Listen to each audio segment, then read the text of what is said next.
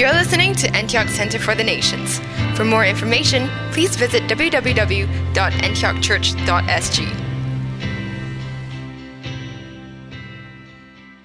The title of our message, In His Presence, Isaiah 6, 1 through 9.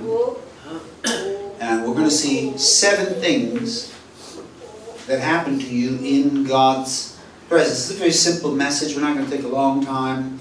We're just going to look at some ideas concerning what happens in the presence of the Lord. I'll give you a little background on Isaiah. Isaiah and many of the prophets that wrote, they were prophesying in bad times, difficult seasons.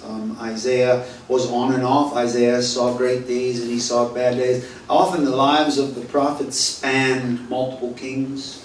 And so they saw the ups and the downs, and they were able to speak on behalf of the Lord. That often in up seasons when everybody was doing wonderful and happy, yet disobeying God, the prophets would speak, and that made them very unpopular.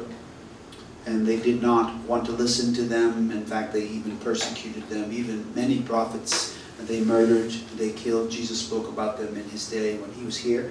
And Isaiah, of course, there were many that did not like what he had to say. Jeremiah, all of them. Ezekiel, some of them born during times of exile. And they spoke the words of the Lord. One thing they all have in common, though, and that was an encounter with God.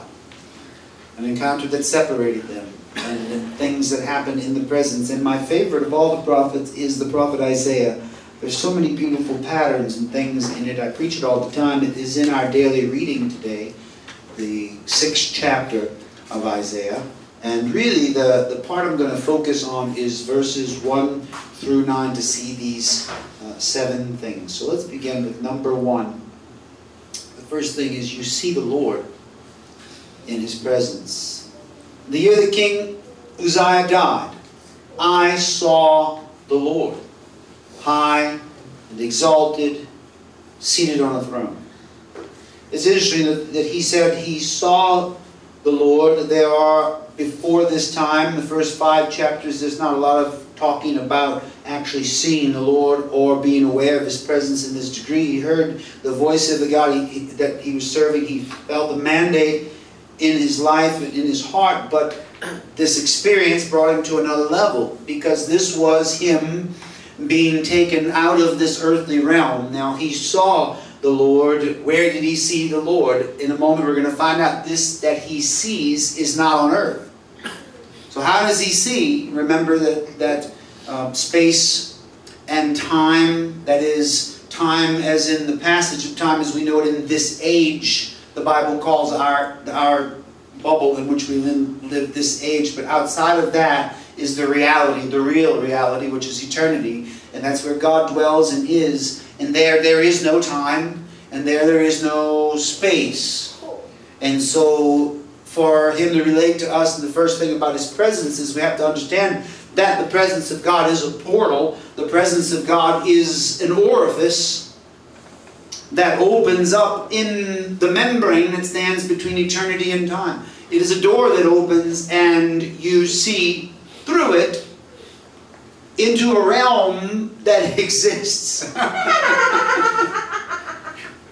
I feel myself going through the door. Into a realm. You see into a realm that exists. Period. The same reference about Jesus is, without faith it's impossible to please. You must first believe that he is. And what that means is you must believe that he is, was, and is to come, is always. Always. Now faith, not now faith. Now faith, meaning faith that is now, because faith does not live in the past or the present. Faith is on the other side of that door. Faith, all the gifts of the Spirit, as we know, come out of that realm. And when Isaiah was in the presence of the Lord, the first thing that happened to him is he saw the Lord. Where did he see him? Was the Lord running around on the earth? No, he saw him through that orifice, through that opening, when the curtains that blocked the view of eternity were opened up. He saw the Lord. And this is such an amazing thing. This was the beginning of everything that he was and did. Becoming aware of the fact that God is present is the first step to becoming more intimate with him. And And there are a lot of people who go into the presence of the Lord, maybe in a meeting where there is anointed worship, or the anointing is there working in the minds and hearts of the people.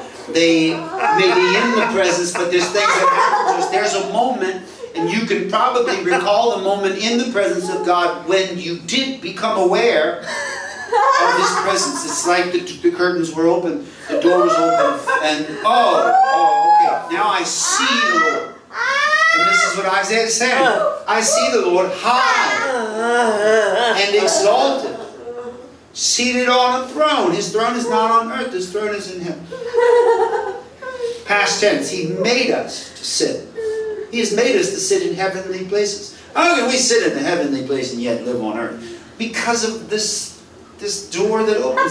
We leave this place. We go to that place.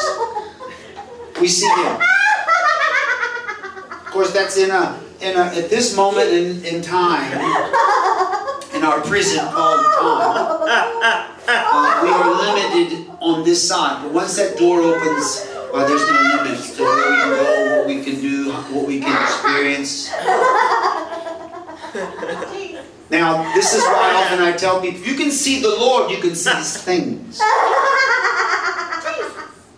If you can see the Lord, you can see His things. He's got a lot of things.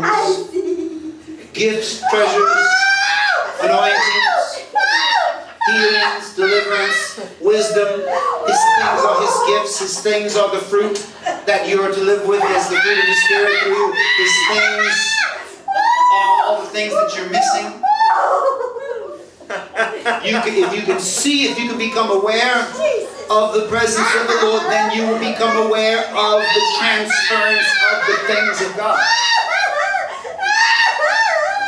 And that's the first step. The first step, the door opening, is your awareness. Evan Roberts taught, be aware of God. That's how he calls the Welsh revival. He got this doctrine that, look, don't call God, don't say, come, Lord, come, Lord. He said the Lord is already here because He does not submit to the limitations of time or space. So He's here. You're the one with the problem.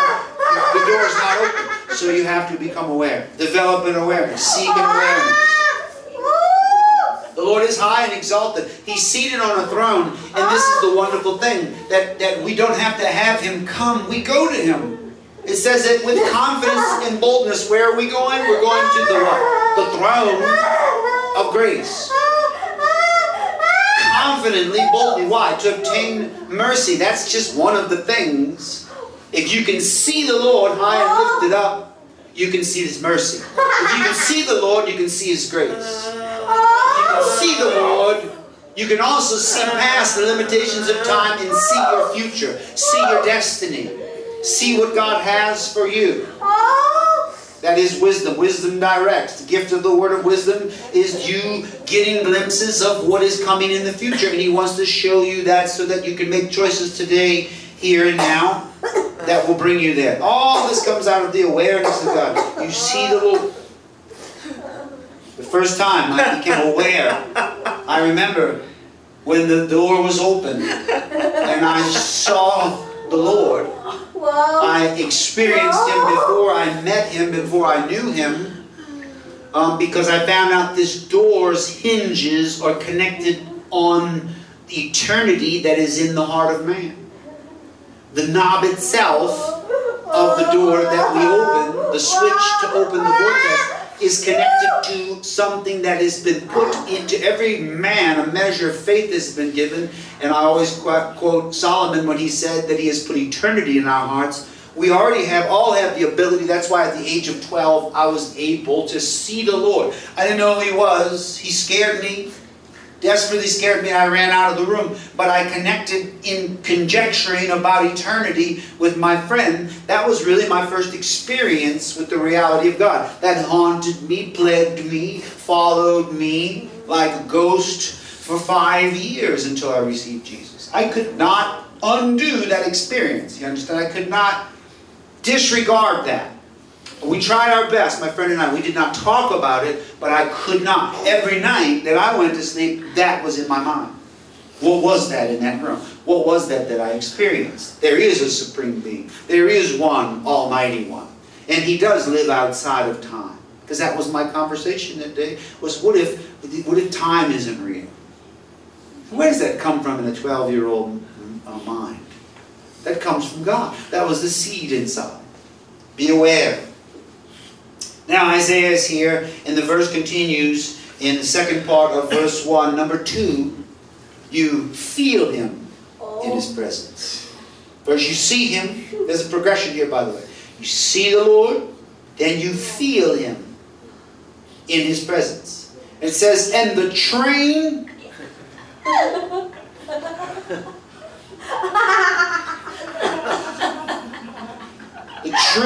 of his robe filled the temple.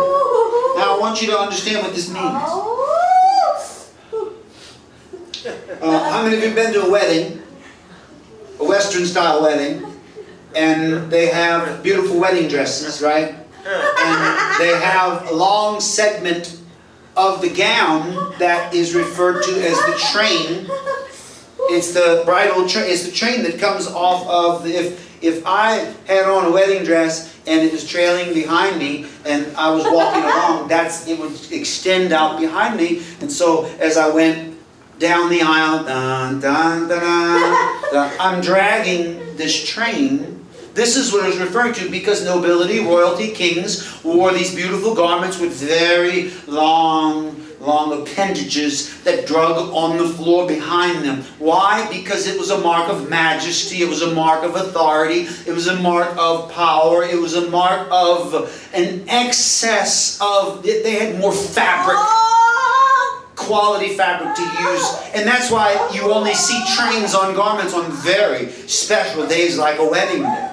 But the Lord being the King of Kings, that's what the scripture is referring to. The train of his robe was there, and it filled the temple. In other words, in the temple of heaven, the trailing part of God, which is, of course, symbolic of his majesty, his splendor, the aura around him was so much, it filled the whole temple where he was. Now, when his presence comes to us, that's exactly what it's like. A lot of people will come under the train of his robe when they're worshiping, when they're experiencing the presence of God, and not necessarily connect with him directly, but his train, the train of his robe fills the temple. This is actually recognition of the effect of the presence of God. Because the effect of the presence, although the presence is one thing, I often compartmentalize presence, power, person. Well, even beyond that, the presence is really more related to this train. It's just the aura around God. And in this life, I have found it will manifest in different ways. In this age, it is often detectable almost like a static electricity. Yeah. Sometimes it literally will cause your hair to rise up.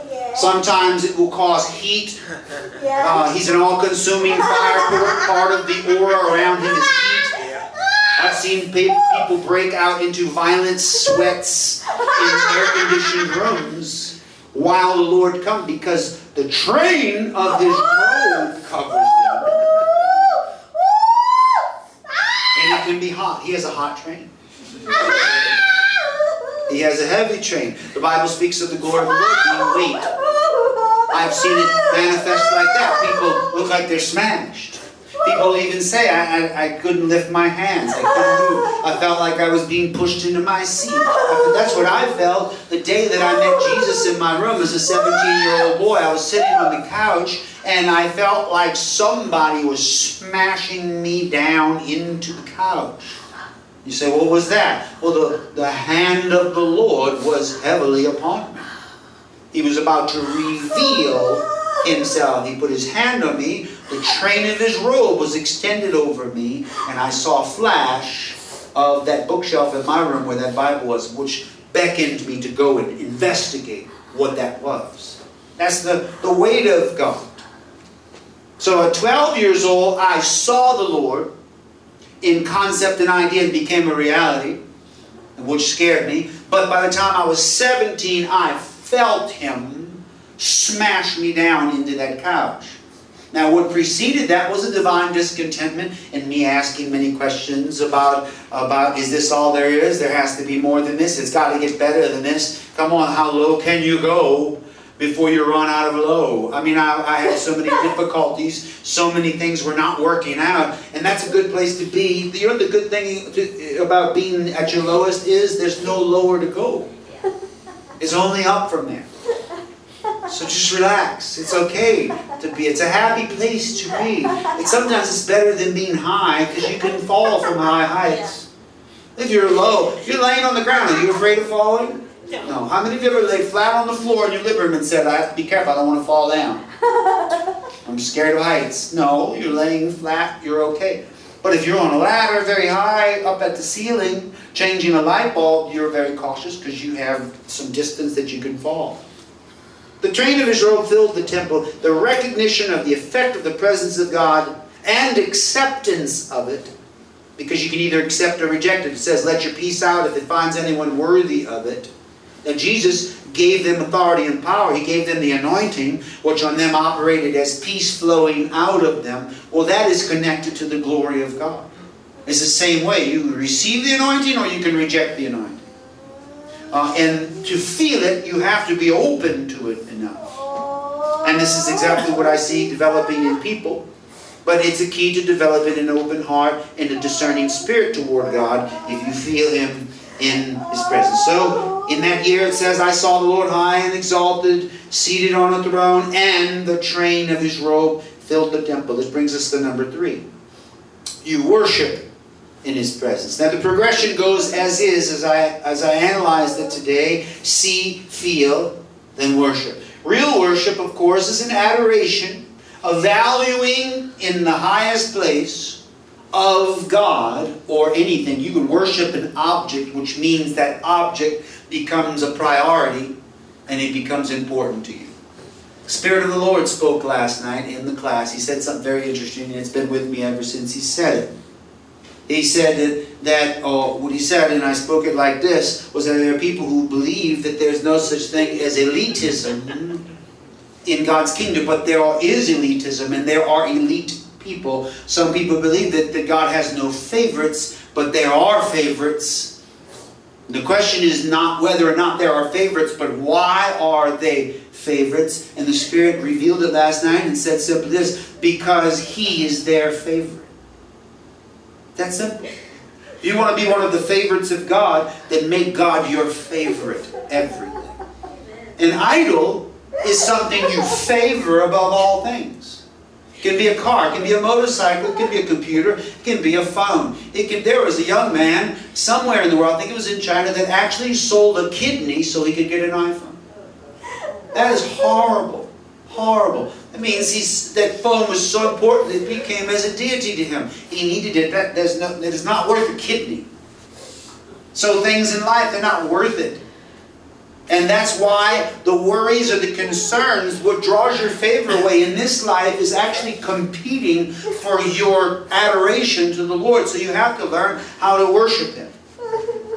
And one thing that will lead you to real worship is these things that we're seeing. See, feel, and now you worship in His presence. Isaiah 6 and verse 2, it continues, above Him were seraphim, each with 6 wings.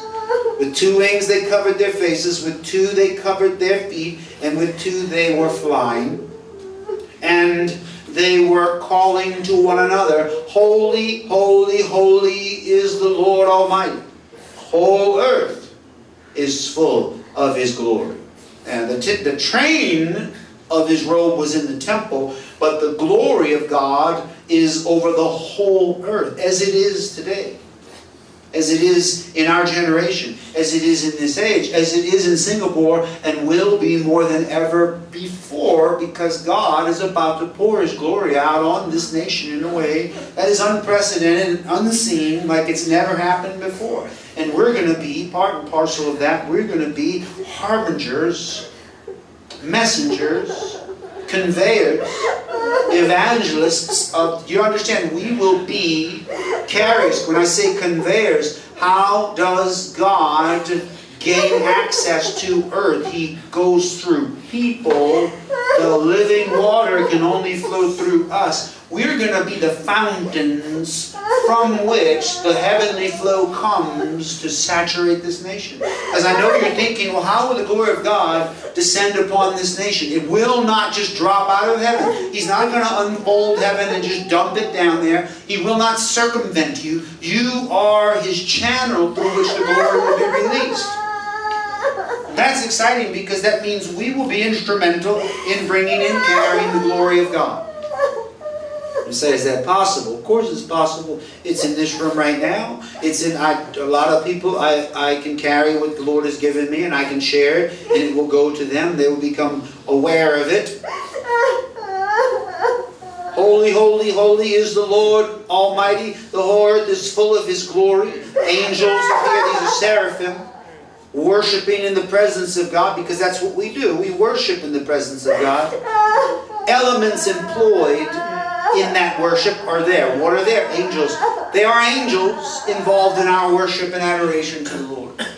They are, we don't need to know much about them, and the Lord does not care to instruct us about the angels. They're just ministering flames, the Bible says. They might be here in this room. They may appear in your life. You won't know them. You entertain them, not even aware of the fact that they're angels, but they're very real, and they are there.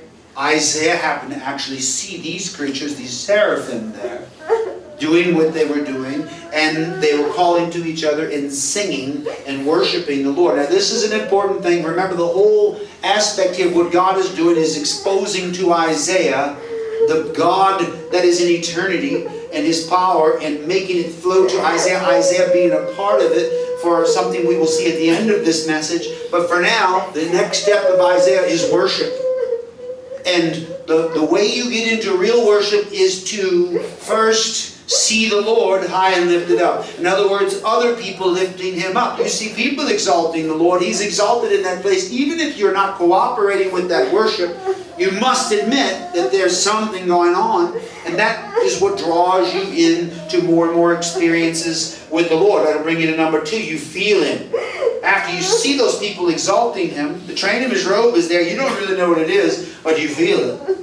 It's like, man, I felt something when those people were singing. I felt something when those people were talking. When the preacher was talking, I felt something. You felt the train of His robe, the presence of the Lord. That's why I say we are the conduits. We are the ones that are going to bring God's glory to this nation and to the world. And the angels are going to help us. That's their job, by the way. They are only employed to help us. They work for us. They work for God, technically, but they work on our behalf for God. God employs them, uses them, mobilizes them. They do amazing things that you will never see or know. But in this case, there they can be seen. And in the Bible, we see many times that angels are visible. They are involved in worship. They are involved because of what flows out of worship as we worship in His presence. So that's what we do. Number 4, you experience the atmosphere of heaven in His presence. Now, experience is where you're starting to cross the line between the two worlds. It says, at the sound of their voices, the doorposts and thresholds shook, and the temple was filled with smoke. Now this is interesting. There is many times that people try to create an atmosphere on a stage, in a drama, in a concert, and they will use smoke. To do that, they will use something to, actually laser shows require some type of smoke for you to see the glory of God that comes into a place. It can be as a mist, it can be as a cloud. The experience is what I'm focusing on. You experience the atmosphere. He's experiencing things that he's beholding and feeling and going through at the sound of the voices of the worship. Remember, the Bible says that he travels on the praises of his people. That we are the channel through which he comes. But so how can we get there? Well, we have to say something. Remember, we talked about that recently, about breath is voice and spirit. You must say, peace be with you. You must speak it. And when you do, the breath is the Spirit moving through you. The holy breath is the Holy Spirit. Comes into you. You inhale and exhale, and you speak words, because words can only be generated with breath. So the air flows through, you release it, that's your preaching, teaching, especially worship. Now these creatures with the 6 wings that were there, for them to speak, some type of resonating sound is coming. It's hard to measure it, but we think it from earthly terms. They were speaking out words, holy, holy, holy. And as a result, it caused there to be a transformation. The physicality of that dimension was shaken. So it is here on earth. The atmosphere that we are in. We experience the atmosphere. And that's what we need people to do. We need to bring them into the church during worship so they can experience, they see the Lord, they feel the Lord, and they go through a change in their life. They worship, or they're brought to worship. If they do enter into worship, then they will experience it. And you see this progression in your life. This is what you've been through thus far in your relationship with the Lord. First, you saw the Lord, then you felt His presence, then you worshipped Him. And as you begin to yield to worship, then something's going on. You begin to feel. Because it says He makes us partakers of the powers of the world to come. Participants with the Holy Spirit in Hebrews 6. So as we do that, we begin to feel the atmosphere of heaven in His presence. And people would say, well, His presence is the atmosphere of heaven. Yeah, I guess you could say that, but there's a lot more to it than that, because He's not the only one in heaven. There's a lot in heaven. There's a lot going on up there. We have the redeemed, the elders, we have the angels, we have seraphim buzzing all around, blowing the place apart with powerful songs. There's a lot of stuff going on up there that are all elements or components to the eternities affecting earth. And He does not do it alone. Just as the angels are agents of what God is doing, that's where we are. And what the Spirit is saying to me these days is that I know you're waiting for me to come, but actually I am here in you, and you are the one that is going to make it happen. You're the one. If He sends Ezekiel to the valley of dry bones, He says that Ezekiel would speak. He didn't say, Ezekiel, you go and just stand there and watch the show. And no, He says, prophesy. Prophesy. How can you prophesy without speaking? So He had to speak it.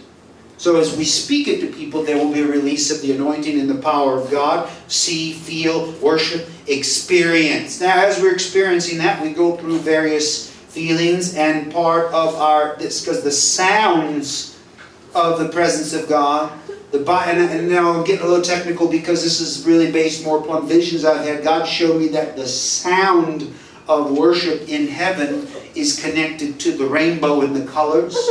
And that the sound, the resonating sound of the seraphim, and in unison with the redeemed and the angels and the elders falling off their thrones, all singing out, that creates, that God inhabits that without limitations in that dimension. And it creates, it changes the atmosphere of heaven itself. And so much so that you see this smoke is where? The smoke is showing up where? In eternity. In heaven. In the heavenly temple, the smoke is showing up. And because that smoke is a result of what? What is the one thing it says at the what? At the sound of their voices, the doorposts and threshold shook, and the temple was filled with smoke. You could cut it short. At the sound, there was smoke. In other words, when they sang out, the reverberating power of their voices, or the anointed quality of their voices, was of such that it shook things. The matter of that place was changed. It was disturbed, and there was smoke that filled that place. Now, we need this smoke in Singapore. We need to bring that smoke to the people. And the only way we're going to be able to do it is to be able to sing like they sang. You hear what I'm saying? That we're going to have to find a way to expose the nation to worship.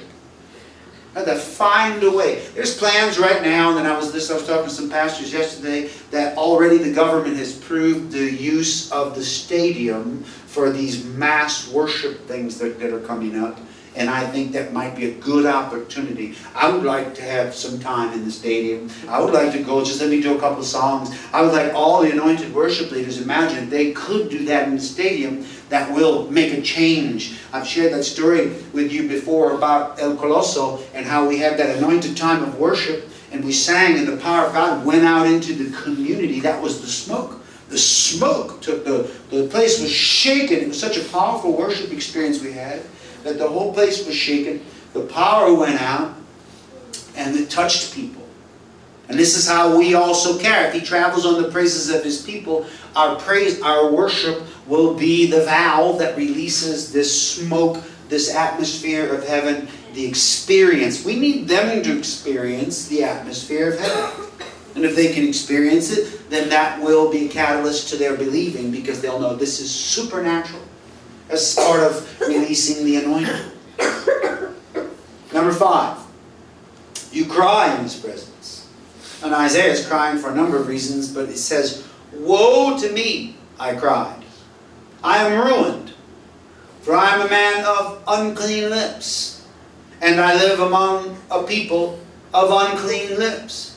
And my eyes have seen the King, the Lord Almighty." So yeah, he saw Him. Now that he saw Him, felt Him, experienced Him, worshipped Him, now he's afraid of Him. This sounds familiar, doesn't it? This happens when we worship the Lord. There's a moment where we get to the point of overwhelmingly being influenced by that presence that causes our emotions to erupt and flow. Stifling those emotions or those feelings actually limits the work of God in our life. When we hold back and decide, no, I don't feel like crying, I don't feel like laughing, I don't feel like having an emotional response to the presence of God, we will put a hand up to the Lord and say no. Now, Isaiah says, I cried out. I cried, woe to me. There's nothing wrong with a woe to me moment in the presence of God. That's where you should start. This is the I am nothing, you are everything moment when you get the truth. Those that humble themselves under the mighty hand of God, in due time, He will exalt them. When you get it and understand that translation, it says, those who realize their worthlessness before God. Those that beat their chests and say, have mercy on me, a sinner. Those are the ones that are going to see the justification of God. We cry in the presence of the Lord. Patricia figured it out. She knows exactly what to do. She's doing the right thing. She just keeps crying and crying and crying. Every time she's crying, God is going into her body and rebuilding her on a molecular level. Every time she's in the presence of the Lord, I see God building her up. She's getting stronger and stronger and stronger. Wouldn't it be great to see a completely normal Patricia? And when I say normal, I accept her as she is, but what if whatever she's lacking in comparison to a normal physical condition, what if she was completely restored without possible medical explanation? It'd be a good way for us to be able to demonstrate the power of God. And she's on the right track for that, because she comes into the presence and she heals and she heals and she yields and she yields, and I believe God is going to do miracles in her life. That's the overwhelming influence. You cry in His presence. I am ruined, for I am a man of unclean lips. Of course you are. We all are. Everybody. He says, I live among a people of unclean. Everybody has unclean lips. That's the whole problem. That's the whole root of the need for salvation, is that we are unclean. We need help. We desperately need the help and the aid of God in our lives. The Lord Almighty, the King. We see Him, but then looking into His holiness frightens us, because we know I'm not that. I'm not there. I can't. I'm not that holy. He's not expecting you to be holy like that. He's expecting you to let Him make you holy. Be holy as your Father in heaven is holy. How you do that is not by doing all these practices and these things that you simply yield. Yield to what? The very presence that Isaiah is in. And it's about to be demonstrated. But before he gets to the next stage, he has to cry out. There has to be an emotional upheaval of your whole soul crying out, like Hannah in the temple. When you cry out to Him, then there's a response, and God will come. And that's Number 6, you get touched in His presence. Isaiah 6 verse 6. Then one of the seraphim flew to me with a live coal in his hand, which he had taken with tongs from the altar. With it, he touched my mouth and said, "See, this has touched your lips. Your guilt is taken away and your sin atoned." Isn't it awesome? Now you really got to picture what's going on here. Dumbfounded, weeping Isaiah, in awe, is staring at the King of Glory, high and lifted up, exalted, His train filling the temple. These seraphim are singing, "Holy, holy, holy." The doorpost at that song, and the sound of their voice, the doorpost and everything shaking, smoke is filling the place. And if that's not enough, and he cries out, "Woe unto me, I'm a man of unclean lips, I live in a generation of people with unclean lips." Suddenly one of the seraphim take notice of what he's doing and figures, "Oh, we can take care of that," because they are an element to the presence of God, agents of the glory of the Lord. And they just go over there and get tongs and grab. This is like, imagine you, whatever pincher things you have in your house that you grab fried things and flip in the pan, or that you don't want to touch, you want to grab bread out of the oven. You know, you have those pinchy things. Those things, tongs. Now, these are heavenly tongs they have, but they're like our tongs. A tong is a tong is a tong. This is just in an eternal dimension. So he takes it, he takes this coal, it says, when it says there that the live coal, yeah, you don't want a dead coal, you want a live coal, which is burning. A live coal is glowing, it's hot. That's why the seraphim was not dumb enough to grab it with his bare hand, because it was hot. So he used tongues. Still now, picture Isaiah, dumbfounded, watching this. What's he going to do with that thing? And then he spreads those wings out. One pair he's using for flight.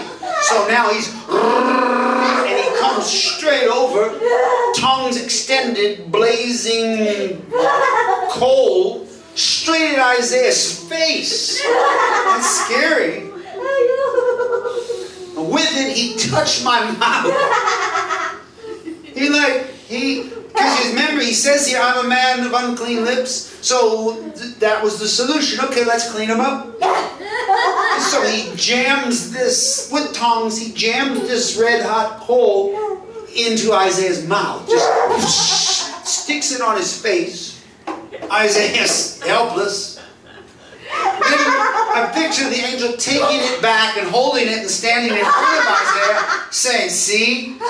See? Like, look at this. This has touched your lips. Your guilt is taken away and your sin atoned for." That's beautiful. There's a moment when you cross a line between theoretical God and physical God. And when you cross that line, it is tantamount to a 6-winged seraphim cracking a blazing coal into your face. It's real. It's no longer just a theory or an idea, but you hear the sizzling hiss of burning flesh.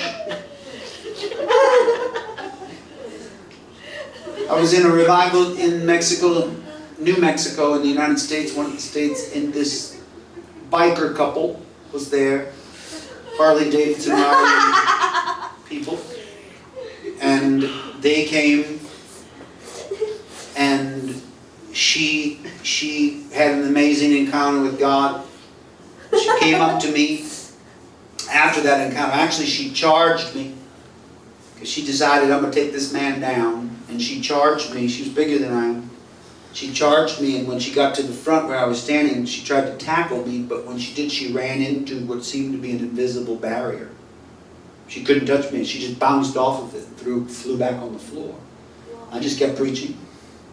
And there on the floor she writhed and moved around. The glory of God consumed her. Of course, she totally reconciled with God. She gave her heart to God. Her husband got saved, and they were touched by God. They had experience before that in God, I'm pretty sure. I think they had been in and out of church, but this was the moment where coals touched them. And then a couple of services after that, she came to me, and it's a really strange thing.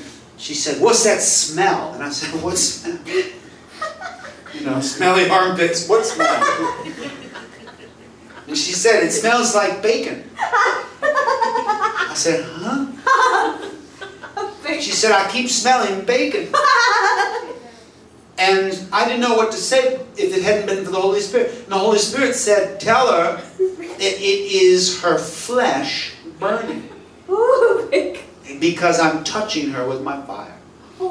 And I said, "I'll tell you what the Lord just told me." He says, "What you're smelling is your flesh burning because He's touching you with His fire." Her eyes rolled back in her head. She flopped on the floor. Bam. Sizzled some more. More bacon. It's real. In other words, it's not theoretical. It's a physical dimension. It becomes.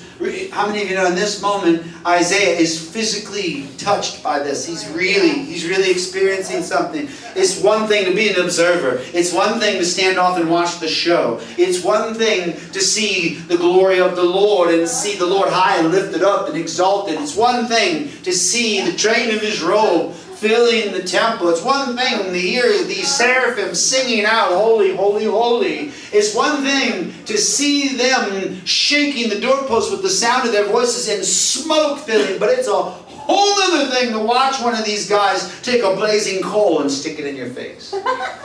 That's the line crossing. When reality hits you and God changes you. And only God can do it. And that's number 6, is you get touched in His presence. The moment you cross that line, He becomes a reality to you in your senses. This is when you are convinced of Him. In 1995, it happened to me in that I had a lot of experiences, but in 1995 it was very extreme. And that's really the moment where the coal touched my lips. I can say, metaphorically speaking, that's where I was burned, and I felt that I writhed in flames for 45 minutes. It's where I couldn't see. I went blind, just saw white light, and that's where I became a whole different person. Whole different person. And I'm looking forward to more of these experiences. I'm ready for another coal. I'm ready for another coal. Lord, get another coal. It says He took a coal. How many of you know there's more than one coal up there? He's got lots of coals. I imagine that He could arrange for there to be at least a coal for every human being on this planet. He's got all kinds of coals. And they're burning. That means anointings, gifts, the touch of the hand of the Spirit. The touch.